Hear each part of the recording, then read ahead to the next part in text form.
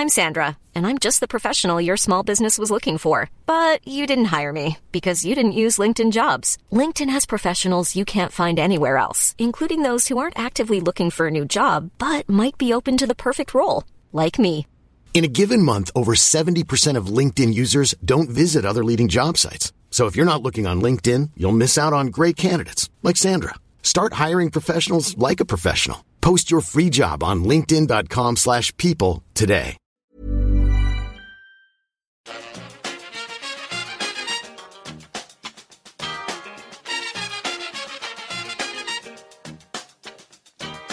Bring it fast. Bring it to the back. Hello and welcome back to the EPL Roundtable. I'm your host Kevin DeVries, and as always, if you'd like to reach us at the podcast, you can do so by either tweeting us at EPL Roundtable or emailing us at eplroundtable@gmail.com. Hi there. Well, it's welcome from Peter, the Hull City fan. A lot has happened since I was last on the podcast. We're in a different division. It's been a huge blow to arrive in the Championship, but we have at least achieved some stability. There was a lot of concern over the summer that key players would leave, and we did lose some favourites like Paul McShane, Robbie Brady and James Chester. Just two or three there. But overall, we kept a lot of the players who we wanted to keep. So we still have the nucleus of a pretty good squad. And I think the important thing is when you're relegated to just try and stabilise the club a little bit and not go into free fall. And most fans will be very happy about that. I have to mention off the pitch, we are still a Hull City AFC. The name change fiasco of recent years is hiding in the shadows a little bit. Our owners, the Alams, said that if the name wasn't changed to Hull Tigers, then they would walk. Well, the FA said no to them twice, and they still haven't walked. And the argument they're putting forward is that they want to give the club a good home before they sell it. But most fans think that they have half an eye on next season if we do get back in the Premiership and the highly lucrative TV deal, which they can benefit from because our owners are marine turbine builders worth about 300 million, and I'm sure returning to the Premier League would do them a lot of good.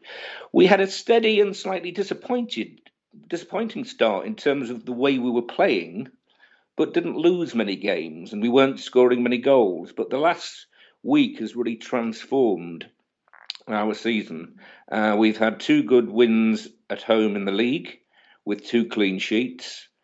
And of course, earlier this week, we had a fantastic win over Leicester City at home in the Capital One Cup last 16. Lots of drama. It was a box office game. Some of you will know that 45 years ago, and I was there, the first penalty shootout in a competitive game was held at Hull's Boothbury Park in the Watney Cup semi-final when we beat Manchester United. Or rather, sorry, we lost to Manchester United. But it was the first ever penalty shootout. So they're always rather special for us up in Hull when we do have one. And I have to say, particularly mindful of watching the Manchester United penalties, we took 5 extremely good penalties in that game.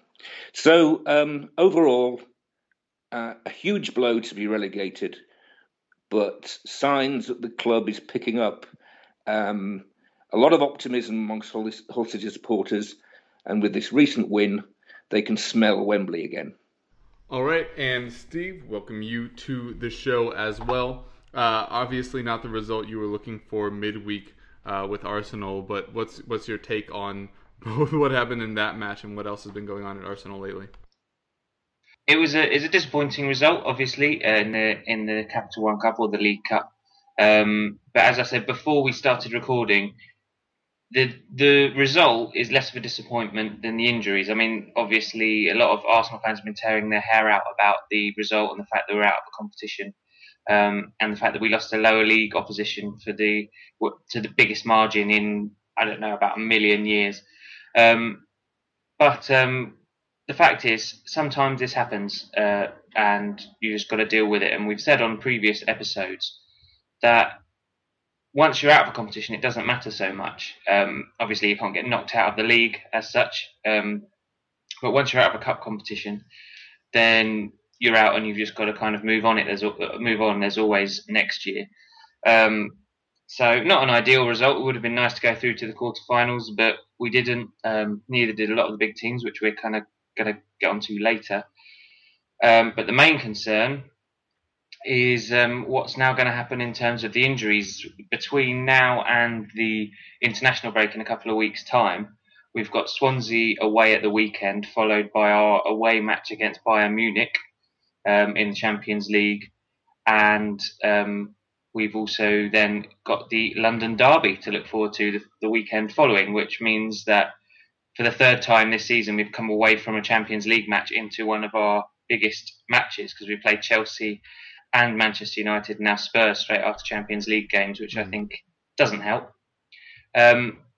But the big question with Theo Walcott out, Alex Oxlade-Chamberlain out for that period of time, and Ramsey out for that period of time as well, is who's going to play on that right-hand side. I think the rest of the team are sort of okay. It's just, it seems that all of our injuries have hit players that, although they're not necessarily naturally right-hand-sided players, they all seem to be the players that Arsene Wenger wants to play there. So the debate at the moment is who should be playing there for this next 3 games. There's various suggestions about putting Hector Bellerin further up, possibly playing Joel Campbell, or possibly even Debuchy there with Hector Bellerin staying at right back.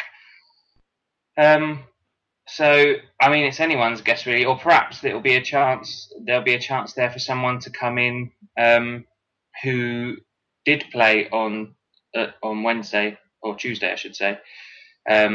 But having said that, nobody particularly impressed. So it'll be very interesting to see how he kind of shuffles the side around. There's an argument, or a theory being put forward, that he would play someone like Flamini or Arteta in the middle and put Cazorla out on the right-hand side. However, that Cazorla and Coquelin axis in the middle of the field seems to have been working so well that I don't think he'll willingly do that. But the doom and gloom side of me says that this next 3 games, it's going to be a very, very tough run of games to be missing someone who's used to playing further up.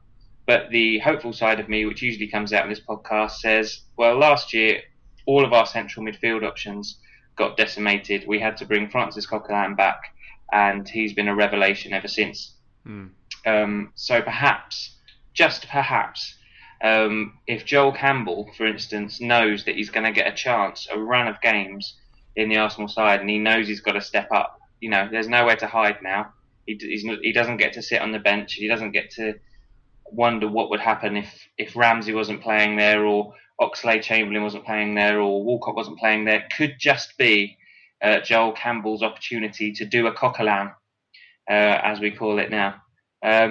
So I'll keep my fingers crossed for that, but not a great result during the week. Still doing okay in the league, but hopefully this little run of games won't damage our season overall too much with this little run of injuries that we've got. Yeah, and a quick kind of lineup question. Obviously, there's been some mixing about with the back line. A couple of years ago, Mertesacker and Koscielny had the best defensive partnership in the Premier League. Do you think that's still the case, or do you think Gabriel has built his way up to being one of your 2 best center backs? I think the great thing about it is that it's a debate. For a really long time, as you say, that central partnership of Koscielny and Mertesacker haven't really had the challenge. Even last year when Gabriel first came in, he wasn't assimilated with the side. English football, he wasn't used to it.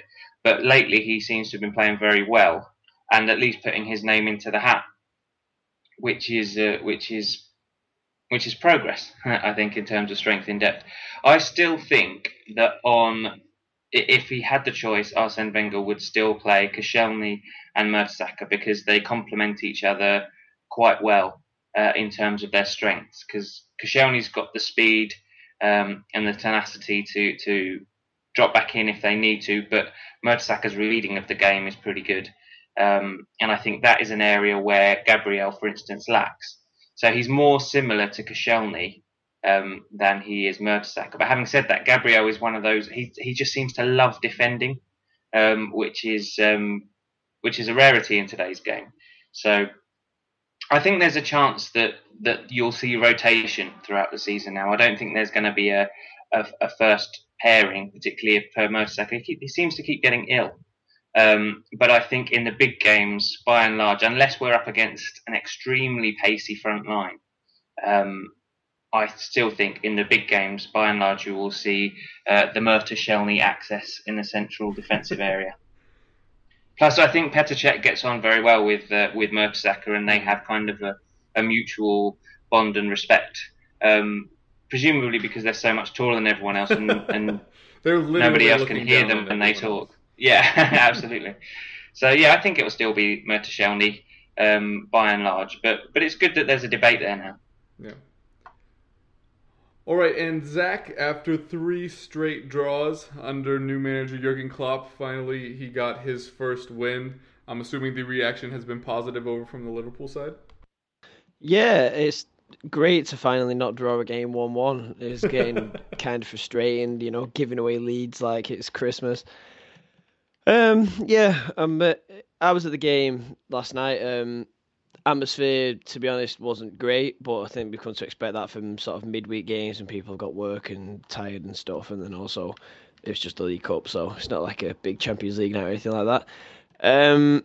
It was probably the best we've played under Klopp. It wasn't a kind of relentless pressing performance like it was for the first 25 minutes against Spurs, for example, in the first game, but the rotation by Klopp was smart. It was done in the right way. We had some experienced players, and then like some of the best youngsters got a game. So that's Cameron Brannigan, João Teixeira, who's not really a youth player anymore. He's 23 years old, but he's only ever made one sub appearance for us. So we still like sort of he's kind of unknown to us in terms of the first team. And then Randall got a start at right back. It was good to see that the kids came through quite well. Origi was kind of up and down, but I think that's to be expected from a striker who's only of that age. It's a very difficult position to play, especially when he's playing on his own in such a demanding formation. Klopp seems to like him, so I think we're all mostly happy to persevere with that. With Sturridge obviously being chronically injured and Benteke is obviously in and out of the treatment room, hopefully fit for Saturday though. So yeah, it was positive. We're pretty happy just to get the win. It was, I think, one of the differences was it wasn't like super nervy. Like I know Bournemouth have been quite poor of late, and like Eddie Howe said to them before the game, like let's not concede 5 goals for a change. It was a pretty good start. It was good. Yeah, they started okay, and they only conceded 1 away from home, so I suppose they're quite happy. But in terms of actually being nervy, like every time the ball went into the box, the fans weren't sort of like on tenterhooks, if you know what I mean. And that's definitely been something. That's definitely been a theme since Brendan Rodgers kicked off his era, because we were conceding.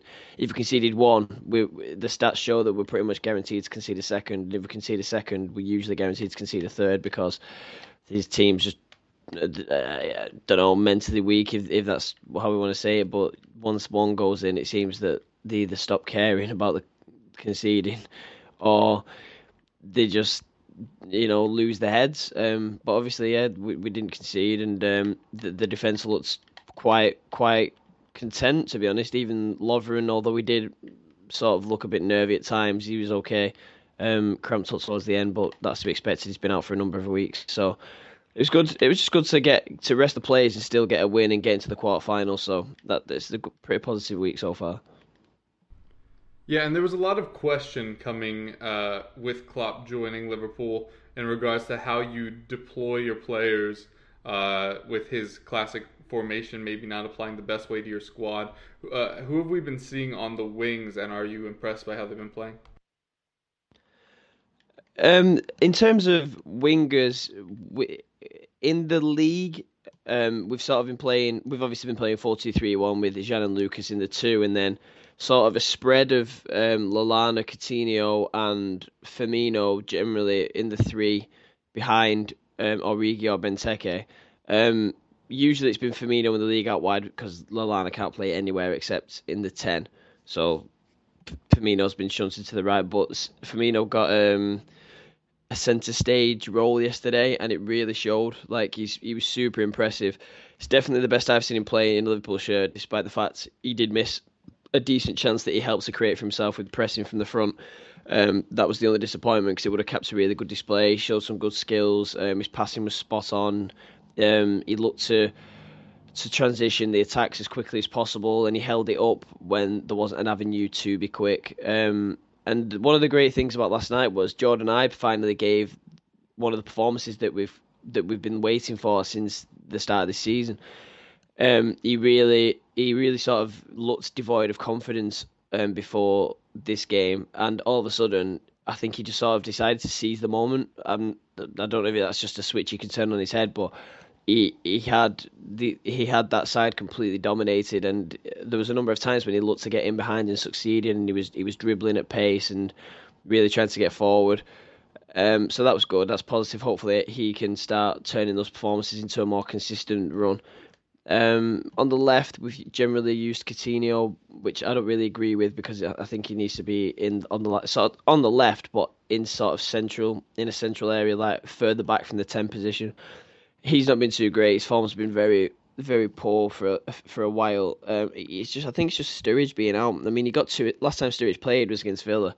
Was it against Villa? Well, that was the last meaningful time he played anyway, when we won 3-2, and he got 2 assists in that game, and he looked so bright, and it's no secret that them two are really fond of each other, both on and off the pitch. So, in terms of that, his form could get better, but I think it's to do with where he's playing and also what's ahead of him. Origi's very raw, and the movements he makes are not always consistent, nor are they made at the right time, and that sometimes just leads to a complete breakdown in chemistry. So it's just one of those. It's early days. There's a few players coming into form now. Like I said, Ibe, Firmino, Joe Allen played well yesterday, so it's looking good at the moment. Tottenham, this is going to be really short because not much is happening. We have our first full week to prepare for a match since I can remember, probably a month and a half, 2 months, that we've had a full week to prepare before a match. Obviously resting up a lot of players. This is your weekly. Everybody keeps saying Heung-min Son is close, but nobody's saying he's back, which, again, plantar fasciitis is no joke, and there's not really a quick recovery timetable for, so we'll continue to monitor that. Ryan Mason is back with the side and should play some factor.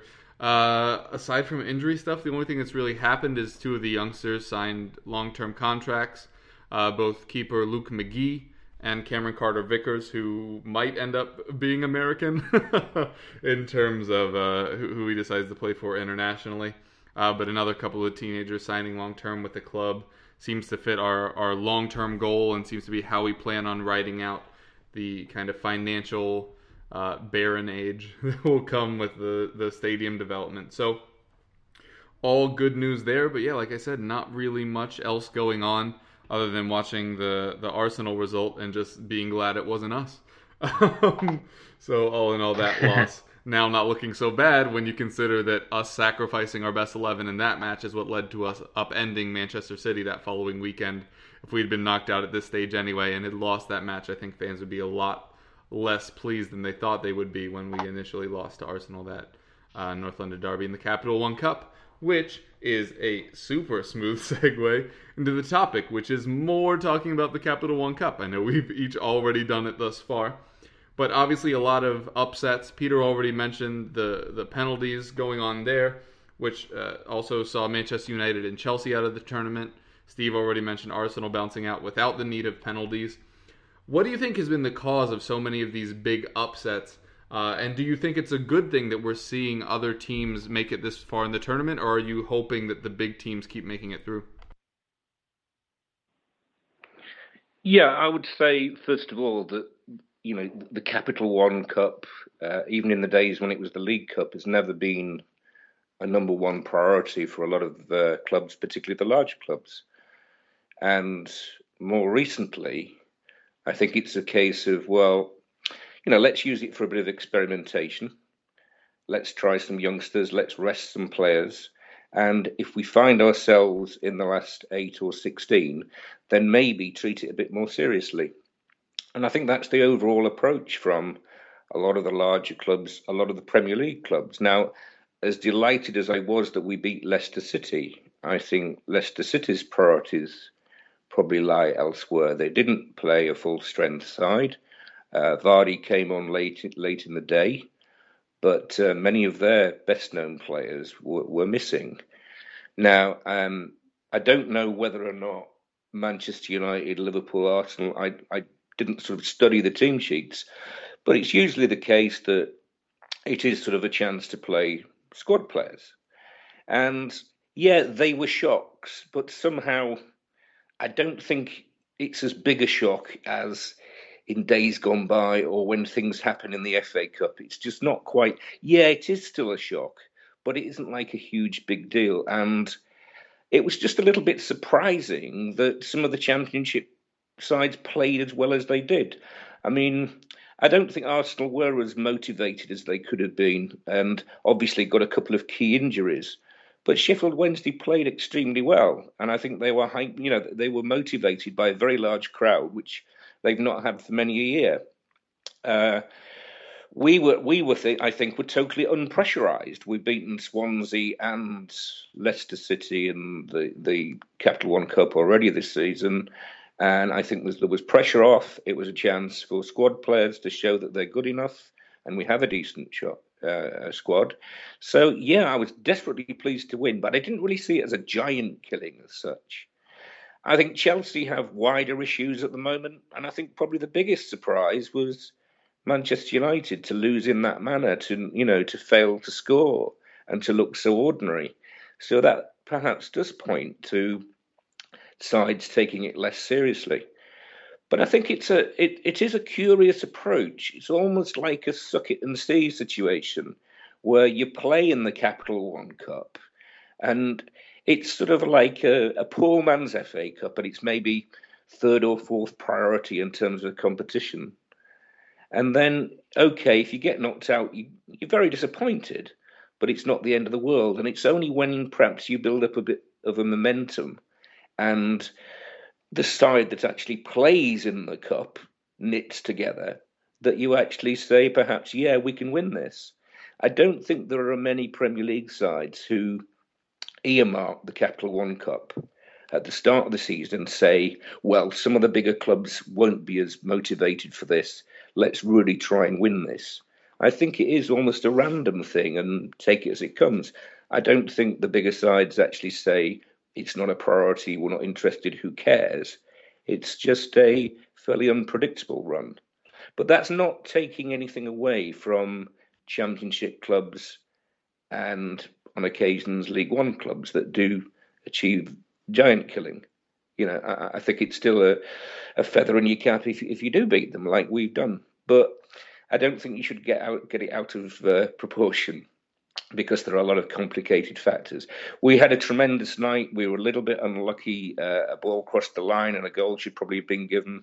Should have had a penalty and the guy was booked. It was our friend, Mr. Atwell, who has previous on this. And we had a touch of bad luck and then perhaps a little bit of fortune with a couple of other breaks. But, tremendous to win, but I wouldn't get it out of proportion. And I don't think fans of Arsenal and Manchester United are going to be heartbroken or shocked, just a little surprised and frustrated, because it is a trophy at the end of the day. But I think perhaps what the cup competitions more generally do provide is obviously a source of income for some of the smaller clubs and a chance to sort of increase the profile of their club a little bit. So for a club like ourselves, who have been relegated, we've been a little bit in the doldrums, as you are. There's a sort of hangover from relegation, even though we've started in the league very well, or reasonably well. We're second. So in terms of getting the fans back on board and reinvigorating the fans, for whatever reason, I think progress in the Capital One Cup is really important. It provides an opportunity which perhaps is, there may be different motivations at different clubs, but particularly for Championship clubs, it provides a real opportunity to use it to either test players, get a bit more money in, get the crowd on board, play a different formation, bring a few players who've been out with injury for a while back into a side. So the pattern, to some extent, is similar, with both the Premier League and the Championship. We didn't play our full-strength side, Hull City, and I'm sure it's the same for a lot of Championship sides as well. So it's a slightly curious competition, and I don't read too much into the shock results, if we can call them that. I think they'll continue to happen in the competition for the reasons that I've given. I think it'll always be the case that there will be shocks because it is third or fourth priority for a lot of clubs. Yeah. Steve, would you agree with that? I know you mentioned in the open that you weren't particularly heartbroken. Sounds like Peter kind of hit that nail on the head. Yeah, absolutely. I mean, the phrase you used, I think, Peter, was wouldn't be heartbroken, but might be surprised or frustrated. I wouldn't even say I was frustrated. I wouldn't even say I was frustrated by it. It was an experiment and it didn't work. Bit surprised, but like you say, these the teams that play in League One and the Championship, they do raise their games because it's, for some of the players, not to be patronising, but for some of the players, it's the only chance they'll get to play against Arsenal, even if it's not their first team. So, whereas for Arsenal, like you say, it's not the highest of priorities. So in terms of what causes it, again, there's not much I can do to expand on what Peter said, other than look at it from Arsenal's point of view, because it is caused. The surprises are caused by the rotation. So in Arsenal's case, our good form in the league and our win over Borussia Dortmund, Bayern Munich, seems like such a long time ago already. That was based on a solid team and a real cohesion between that first team, and a real understanding building up between those players.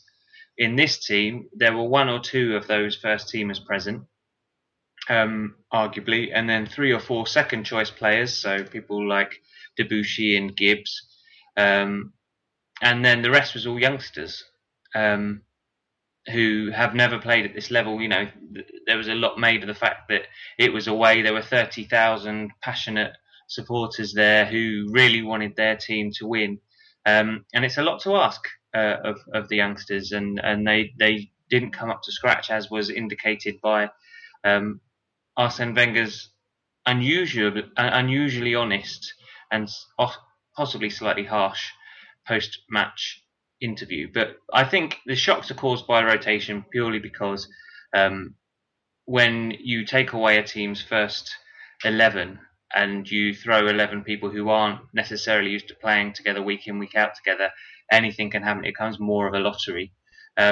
In terms of whether it's good for the cup, it is in a way, because it's great stories. I mean, I'm an Arsenal fan, but I can see from the point of view of people who want to see the underdogs go through, and I can see from the point of view of other fans as well, that it's quite funny when a big team goes out to a small team, because I know that I enjoy it. Even on the same night, I can't say that I was too sorry to hear that Chelsea went out, for instance, or too sorry to hear about Manchester United, because and I know that there are people out there who will be looking at Arsenal and going, well, that was an awful result, and having their own laugh at that, because that's just the reality of being a football fan.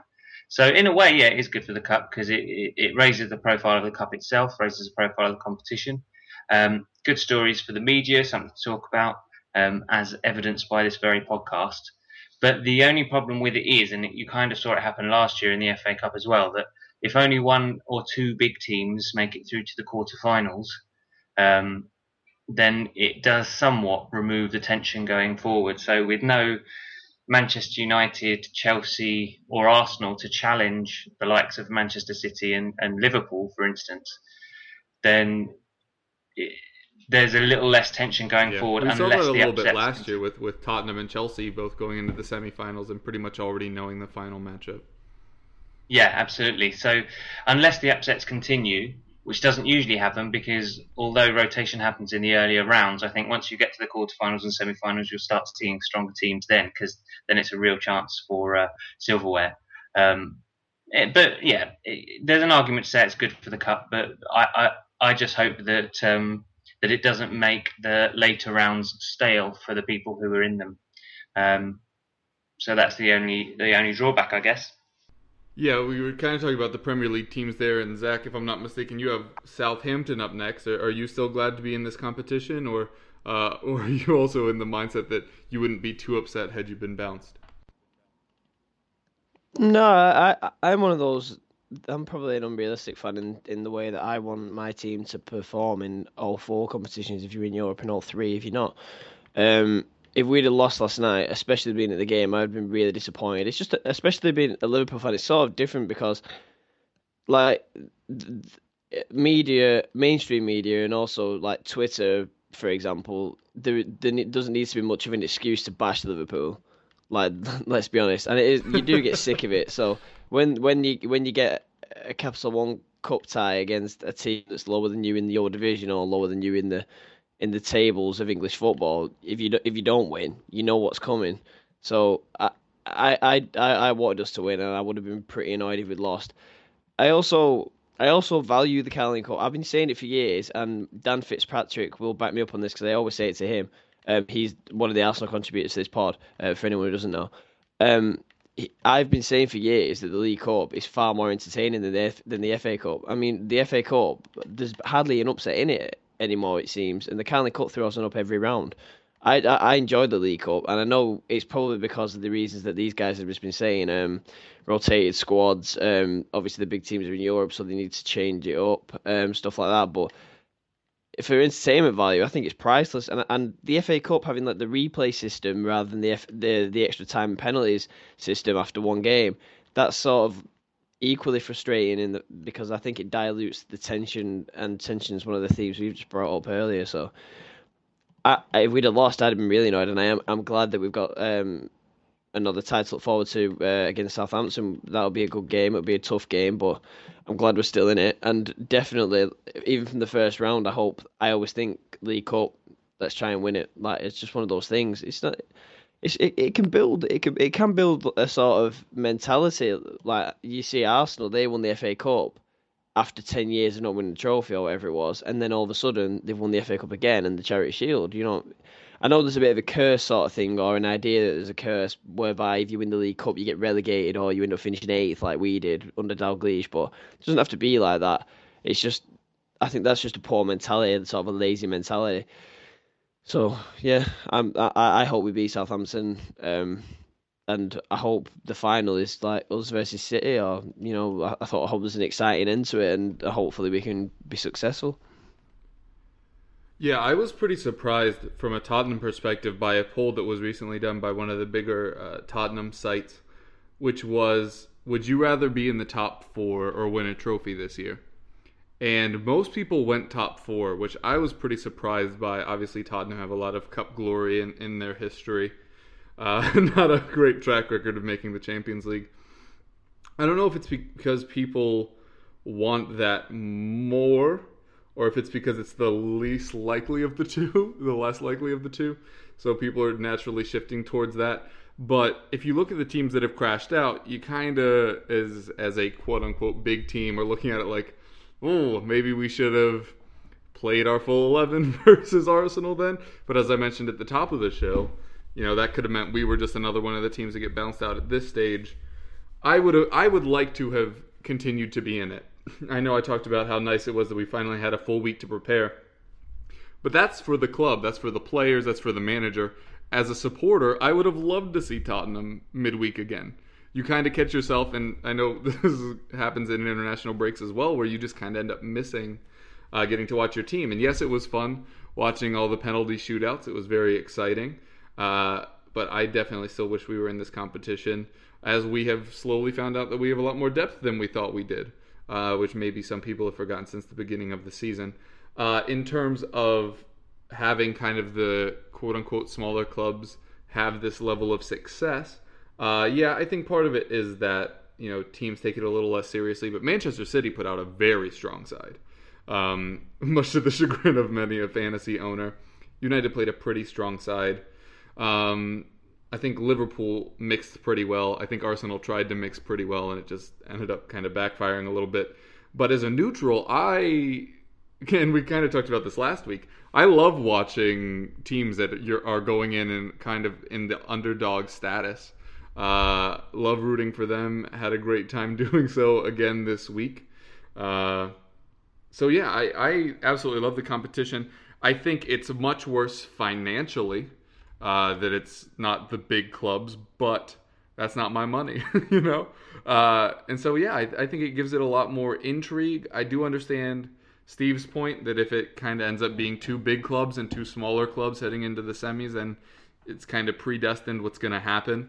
I'm not sure Zach wants to play Manchester City in the final as much as he thinks he does, only because that's what I thought last year about facing Chelsea in the final, and then got beat 2-0, which made it a lot worse, obviously against the London rival. So I genuinely love this competition. I think it was probably our second best chance at a trophy this season. Well, probably our first, considering how much we've been struggling in Europa League, despite that really being where our focus is. But yeah, so to sum it up, wish Tottenham was still in it. Love that a lot of the bigger teams are being upset, despite the potential ramifications further on in the competition. And I would love to see a Hull make it through and then actually beat Arsenal in the cup this time. That would be great. So yeah, all in all, definitely a fan of the competition and think it's a good thing that we have this kind of diversity this late in the tournament.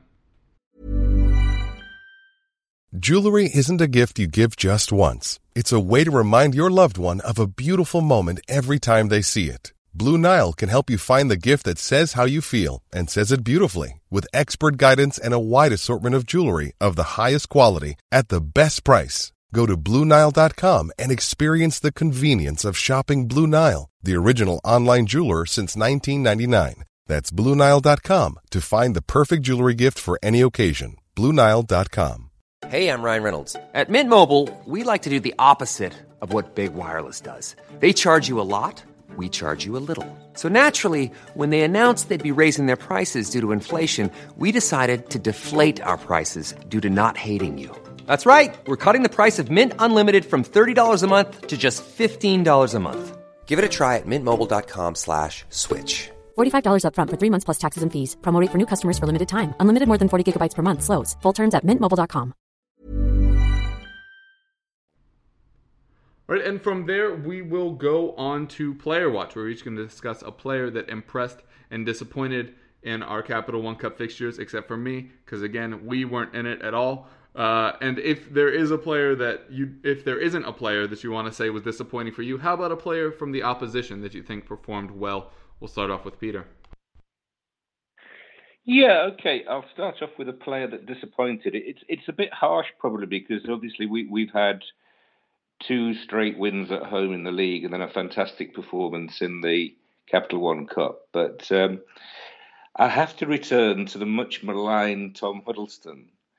And the reason I pick him out as one who isn't playing too well is that you can see there's enormous ability there.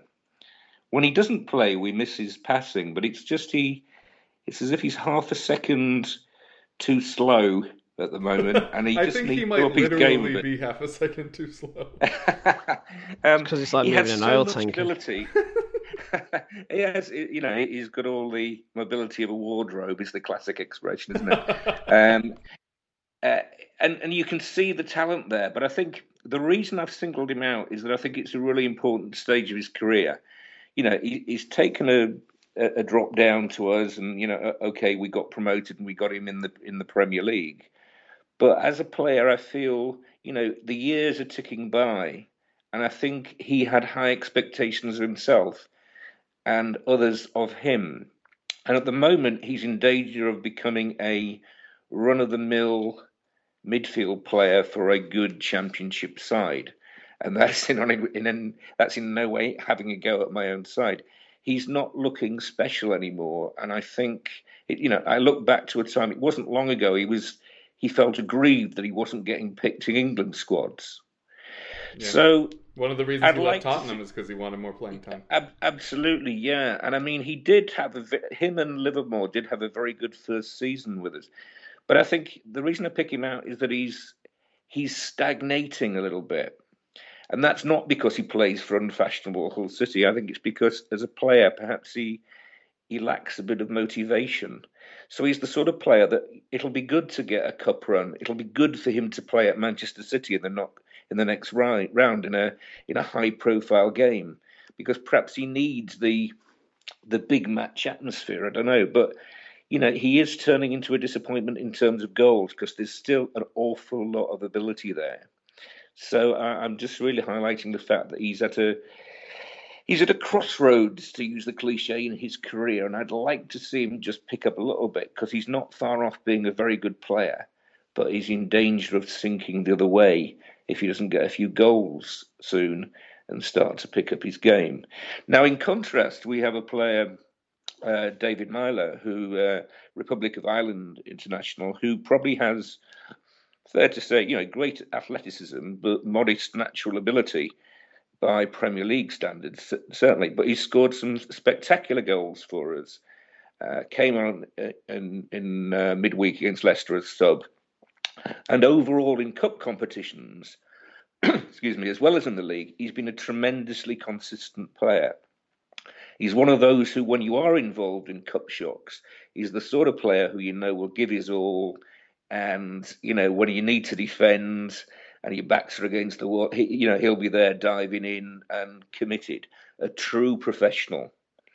And, the whole crowd likes somebody like that, because we haven't had that many top class players over the years. And so that's why it's nice to have Mr. Abel Hernandez at the moment. But overall, Myler has slowly but surely become a firm favourite with the Hull City fans. So I'd really like to highlight him. And again, just returning to our midfield, we have a huge number of midfield players, desperately short of strikers. We've only got Akpom on loan from Arsenal, who's impressed a great deal and looks very good. We've got Hernandez, of course, who's doing very well now at Championship level, and a young lad, Greg Lua. But apart from that, we have only 3 strikers. But we have a huge number of midfield options. And my point is that within that midfield, Huddleston is no longer special. He's just another player. We've got Myler, we've got Sean Maloney, who's Scottish international, decent player. We've got Diarmi, ex-West Ham, decent player. So, Livermore returned. Huddleston is no longer the star man. And I just wonder if that's affecting his motivation. And I'd like him to stay, but if he did move, it wouldn't be a surprise to me. It is perhaps a situation where he may need a move. And I'd just like to say a big shout out for David Myler for impressing, not just in the recent cup game, but overall in cup competitions over the last couple of years and in the league, and being 100% committed to the cause. All right. And Steve, who impressed and disappointed for Arsenal? Well, this is going to be very quick. In terms of who impressed, it was nobody. So I'm glad you said that as you were leading into this segment about someone who impressed for the other team. So I'm going to go for Ross Wallace. He opened the scoring. It was a great finish, and just overall he was a nuisance throughout the whole match. So fair play to Ross Wallace. In terms of who disappointed, you know how when your team play well, and everybody always comes on here and says, "Oh, it's so tough to pick out an individual." Yep. This is the exact opposite of that. Literally, everybody was awful. If I was going to pick someone out, it would have to be Matej Debuchy, purely because he has been so there's a lot of competition in that Arsenal squad, and people have been getting their head down and working hard, keeping quiet, keeping their mouths shut and trying to get on with it. And Matej Debuchy, with half an eye, granted, on the Euros coming up next summer, he has been bemoaning his lack of first-team football because Hector Bellerin has been incredible. Okay, he had some bad luck last year after he did his ankle early in the season and was out for 3 months, and then he came back and was needlessly shoved into an advertising hoarding which dislocated his shoulder by Arnautovic at Stoke. So he has been unlucky, but he's been moaning about not being in the team, and he was in the team last night, and he was awful. We didn't get out of our half, I don't think, until the last quarter of the game, by which time it was all too late. And Sheffield Wednesday were just soaking up everything that we threw forward at them. So, yeah, I think the whole team disappointed, nobody impressed, and if there was someone I had to pick out in particular, it'd be Mathieu Debuchy, because he's not going to push aside Hector Bellerin if he plays like that. Yeah, and Zach, for Liverpool, who were you impressed and disappointed with? If I was to say, I'll go with disappointed first. Disappointed with the atmosphere at the ground. I know that's a weird thing to say because we're looking at players, but the atmosphere at the Anfield has been a bit of a subject of late, and it's getting pretty frustrating, to be honest. Very rarely do you hear any kind of loud sound. It's usually when we score a goal, and that's a standard procedure thing. I don't know. It's just not the same, and it feels weird being in the stadium. Well, in fact, I will name a disappointing player. Origi. Obviously, patience is key, but it's like he doesn't make a run, and then he makes the run, and because he didn't make it for the last 3 times, the player who's trying to thread him in doesn't read it. Do you know what I mean? So it's kind of frustrating that he's like so raw at the moment, but there's not much he can do really. Played well. Firmino, definitely, that's the best I've seen him play. I hadn't seen him much at Hoffenheim. I only watched like 3 or 4 games. So that's the best I've seen him playing a red shirt, definitely. I was super impressed. Some of the touches he showed were absolutely mesmeric. He nutmegged one guy and it was just outrageous on the edge of the Bournemouth box. It was awesome. Hopefully he can take that forward. Who else played? Ibe played really well. I was really impressed by Joe Allen. Teixeira took his chance. The young players were super impressive. Brannigan showed a bright and calm head. Randall grew into the game. He had a very timid start, lost quite a few aerial duels, but when he settled in, he seemed to like grow into the game, and he was definitely like one of the standout players in the second half. Definitely, no debates there. Yeah, and as I mentioned, no Tottenham players played at all, but I'll just go off of what's usually happening, which is I'm sure Eriksen would have been impressive. And I'm sure I would have blamed Andros Townsend for being wasteful with the ball. So there's your commentary on a match that never took place. All right, and with that, we head into match previews, where we're just going to quickly discuss our team's upcoming fixture and how we think we will fare. I guess we'll start with you, Peter, and your upcoming match against MK Dons. Yes, so it's a trip to MK Dons on Saturday, which perhaps isn't the most glamorous fixture. We've only been there, I think, once in our history in the league, and a 1-1 draw there, with a goal from a chap called Delroy Facey, who I think was involved in some of the match fixing, and may even be in prison at the moment. So a little bit of history there for you. But yeah, it's a strange one, because we'll be taking 2,500-3,000 fans down to MK Dons, I would think. And, everyone's expectations are suddenly very high. We're second in the championship. We've got a tremendous defensive record. We're through to the quarterfinals of the Capital One Cup. We're drawn against Manchester City, high-profile game. So suddenly there's a real buzz amongst the Hull-City fans. But what goes with that is a greater expectation. And I think the danger is that fans think that we'll just pop down to their stadium and play them off the park, win 3-0 and move on.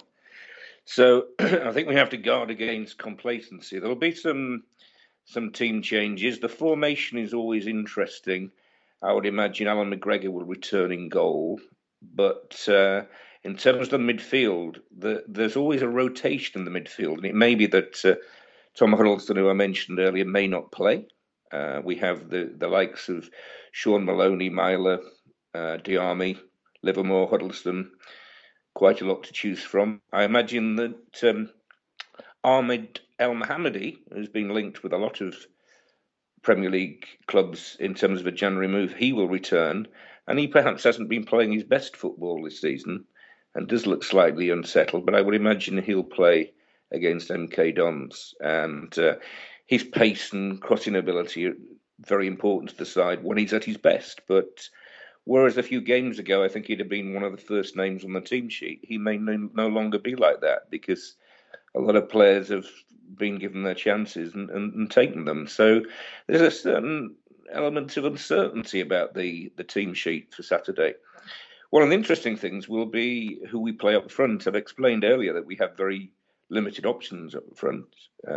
Steve Bruce's sides are fairly notorious for not being overly attacking. His sides are built on defence, and we do have just the three strikers. But I would hope to see Akpom starting with Abel Hernandez, and I hope we'll go there with a slightly more offensive formation than we might normally, given our recent success. But knowing Steve Bruce, I wouldn't be surprised to see him start the game at least with one striker, Hernandez, pack the midfield, keep it tight, try and wear them down, and play the usual tactic of trying to nick a goal and crush their morale and then try and score a few more if opportunities arrive. But I don't think that suddenly after our recent success we'll go there and look to play fast-flowing football and be all-out attack. I think we'll treat MK Dons with the respect they deserve, and it's by no means a foregone conclusion that we'll get points there. And I think there is a danger that we are a little complacent, and we are still full of the euphoria that's gone with the last few days. I think we've just got to, really concentrate on the simple things, get back to the hard work and get back to the hard slog that is the Championship, with a lot of Saturday, Tuesday type setups and, more games than we've been used to in the Premier League, even though we did have a brief flirtation with Europe last season. So, yeah, really looking forward to the game. I think it'll be, as I say, a great following from Hull City, but, I wouldn't give a positive vote for a win. I'd be optimistic that we'd get at least a point, but very important that we sort of forget about the cup for the moment, concentrate on the Championship and really make sure that, whilst perhaps not staying in the top two, we just need to hang around in that top 4 or 5 and make sure that come February, March time, we're in a position to launch a really good run to either get automatic promotion or ensure a place in the playoffs. But just a slight fear of complacency, but reasonably optimistic. All right, and Zach, your next trip is to Stamford Bridge. Obviously, this is not the title-winning Chelsea that we remember from last season. Are you confident heading into this one? I won't say I was confident. I'm not confident in the win. I'm definitely confident in giving them a game. I think playing away from home definitely suits Klopp's game a lot more than playing at home. So Anfield, even under Rodgers, had become quite a shackle for the players. The demand to impress and the fans sort of groaning every time a pass went out, that kind of weighed on the players. But also now that Klopp's come in, his sort of like pressing game and counter pressing and then counter attacking style is more effective if the other team is drawn out more. So far, we've played Rubin Kazan, Southampton, and Bournemouth last night, and all these teams have sat back, giving us like 60% possession, and it's difficult to convert that into something when Coutinho's not on his game and we don't have a player completely willing to go off the shoulder. I mean, the goal last night, that came from Tejera cutting in from the left and making a diagonal run off the shoulder, and it just opened it up for a little dinky through ball from Firmino. That's sort of the way to attack when the other team's deep, but Klopp is all about counter-attacking into space and getting the front four running at goal and their opposition defence backing up. So if we can sort of get that kind of game going and us ourselves sit a little deeper and then look to counter, I would be optimistic of at least getting a result, especially with Chelsea's form, which is it's unparalleled for them. I've never seen anything like this from a Chelsea side. It literally is the spitting image of Liverpool last season. They remind me so much of our team from last season. Just a result, a bad result, or some bad news coming in every few days, and it just seems like a hangover from last season. I'm not sure what could cause that after winning the league, but you would think that they were very confident. I am confident of a performance, not so much confident of a win. But you know, with the form, you just never know. So hopefully we just see some more progress in terms of understanding what the manager wants and some more gelling of the team into this 4-2-3-1. Hopefully the informed players such as Firmino, Ibe, Lucas all continue this form. Hopefully Coutinho can lift himself a little bit. And just hopefully keep another clean sheet, to be honest. We've kept 2 clean sheets so far, and then the other 2 games we conceded just the 1. So if we're not scoring many, the first thing to do, I suppose, is to keep a clean sheet. So, and we seem more capable of doing that under Klopp. So hopefully we keep the clean sheet. There's more signs of progression in terms of understanding the demands of the manager, and yeah, let's just perform and see where we can go, because we can certainly win there. All right, and Steve, you're going to travel to Swansea, who had been struggling lately, got a nice reset last week against Aston Villa. Obviously not the performance you wanted midweek. Are you thinking you'll bounce back in this one? Hopefully, of course. And if it weren't for the injuries that we suffered in the Capital One Cup, and the fact that means we are going to have to field a slightly changed forward line, then I'd be more confident. As much as Swansea did get their win last week, they haven't been in great form, and a win over Aston, I'm pretty sure if I pulled on a football shirt and ran around a bit, I could beat Aston Villa at the moment. So, I just think that time will tell whether Swansea are a good side and they've got a good manager. But on form in the league, Arsenal should win this game, depending on who does fill in on that right-hand side. Other than that, based on all of the people we played the other day, I think the first 11 picks itself, with the possible exception, as I was saying before, of Mertesacker keeping his place, but I think he'll obviously play better with the better players around him if Gabriel doesn't come back in. The only thing that worries me is I think I'm right in saying that Swansea did us twice 2-1 last year. So if there is such a thing as a bogey team, Swansea are one of ours. Although you could flip that and say that Arsenal are due a win against a side who on paper they are stronger than. And can lightning strike 3 times? You don't know. So yeah, I'm relatively confident going into this, but at the same time, it wouldn't surprise me if we drop points. Yeah, and I kind of mentioned Aston Villa right now, and Steve as well with his upcoming 1-0 defeat of Aston Villa on his own. So if Steve could do it, you imagine that Tottenham could do it. I know I mentioned on the FPL roundtable yesterday, this Aston Villa side revived the fantasy seasons of both Andre Ayew and Gylfi Sigurdsson from their own fantasy graves. What do you think Christian Eriksen's going to do while he's riding a hot hand of form? Especially without a manager. I mean, you would imagine that anyone but Tim Sherwood realizes they should play Jordan Amavi, but that pretty much takes Eric Lamela out of the match if he performs as he can, which just means Eriksen's going to have even more of the ball to do what he does. Kane obviously found his scoring boots last week. You'd hope that would continue in this one. In all honesty, everybody last week, I think I said this yesterday as well, last week everybody was saying Tottenham had to win by like 2. Considering this Bournemouth side had just been so thoroughly obliterated by Manchester City the week before. And I think this is the same situation despite the lack of kind of urgency from fans. I think we need to win this one by at least 1 or 2 goals to really feel good about ourselves heading into obviously a very tough Arsenal match. I'm very confident in it. You're hearing all the players saying all the right things right now, especially in regards to Pochettino, who was rightfully quite harsh on them after the Anderlecht loss. Obviously bounced back well at the weekend. You'd like to see that continue so that it becomes more of a trend instead of kind of a one-off against a team obviously hurting in Bournemouth.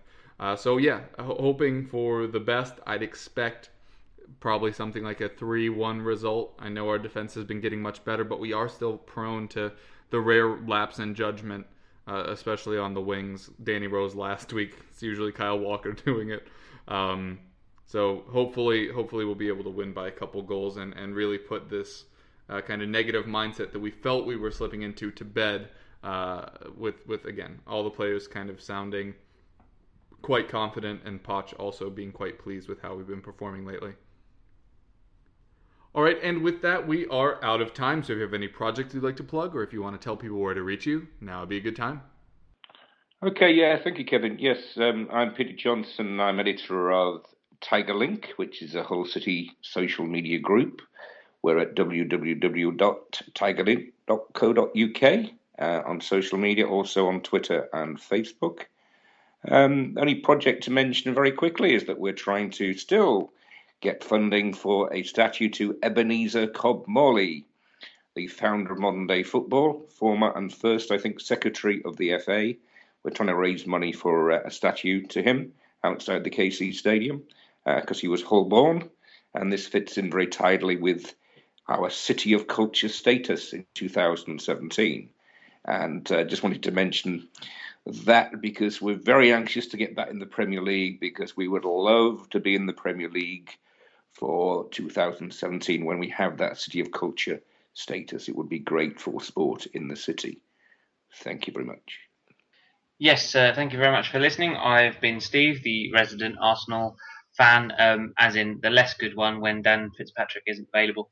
You can reach me at FindPubSport on Twitter, or visit findpubsport.com for local live sport venues if you fancy a pint alongside your live sport. And you can also literally just after this podcast goes up, if you enjoy a podcast, which if you're listening this long into it, you clearly do, you should check out FindPubSport, and you'll find a link to our podcast, in which we give out awards each week based on the sports stories of the week. That's going up pretty much straight after this podcast is recorded on Thursday night, so it'll be up by the time you're listening to this. Hi guys, thanks for listening. As usual, if you'd like to find me on Twitter, my username is @ZachForster_AI. You'll find mostly Liverpool, but also Premier League views and FPL views and stuff like that over there.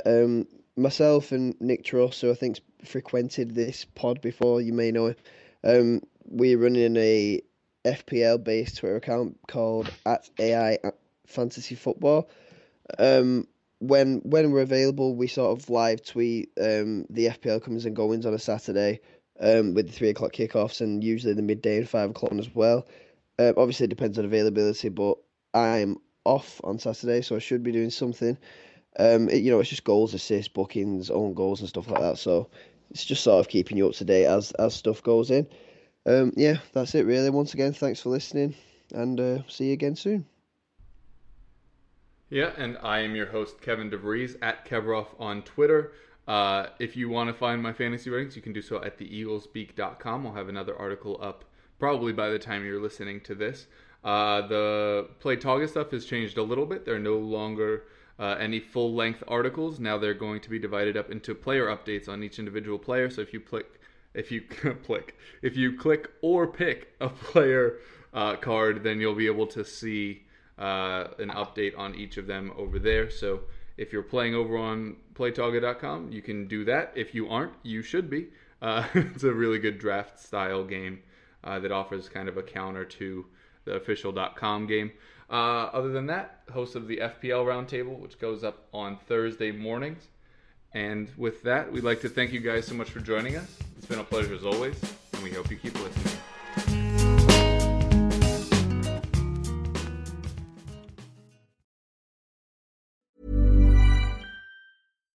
When you make decisions for your company, you look for the no-brainers. And if you have a lot of mailing to do, Stamps.com is the ultimate no-brainer. It streamlines your processes to make your business more efficient, which makes you less busy. Mail checks, invoices, legal documents, and everything you need to keep your business running with Stamps.com.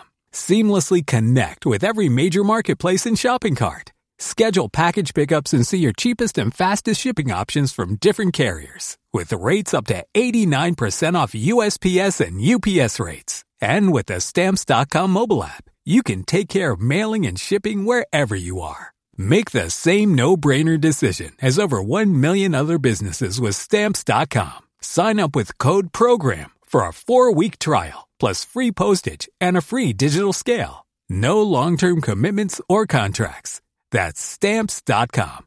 Code PROGRAM.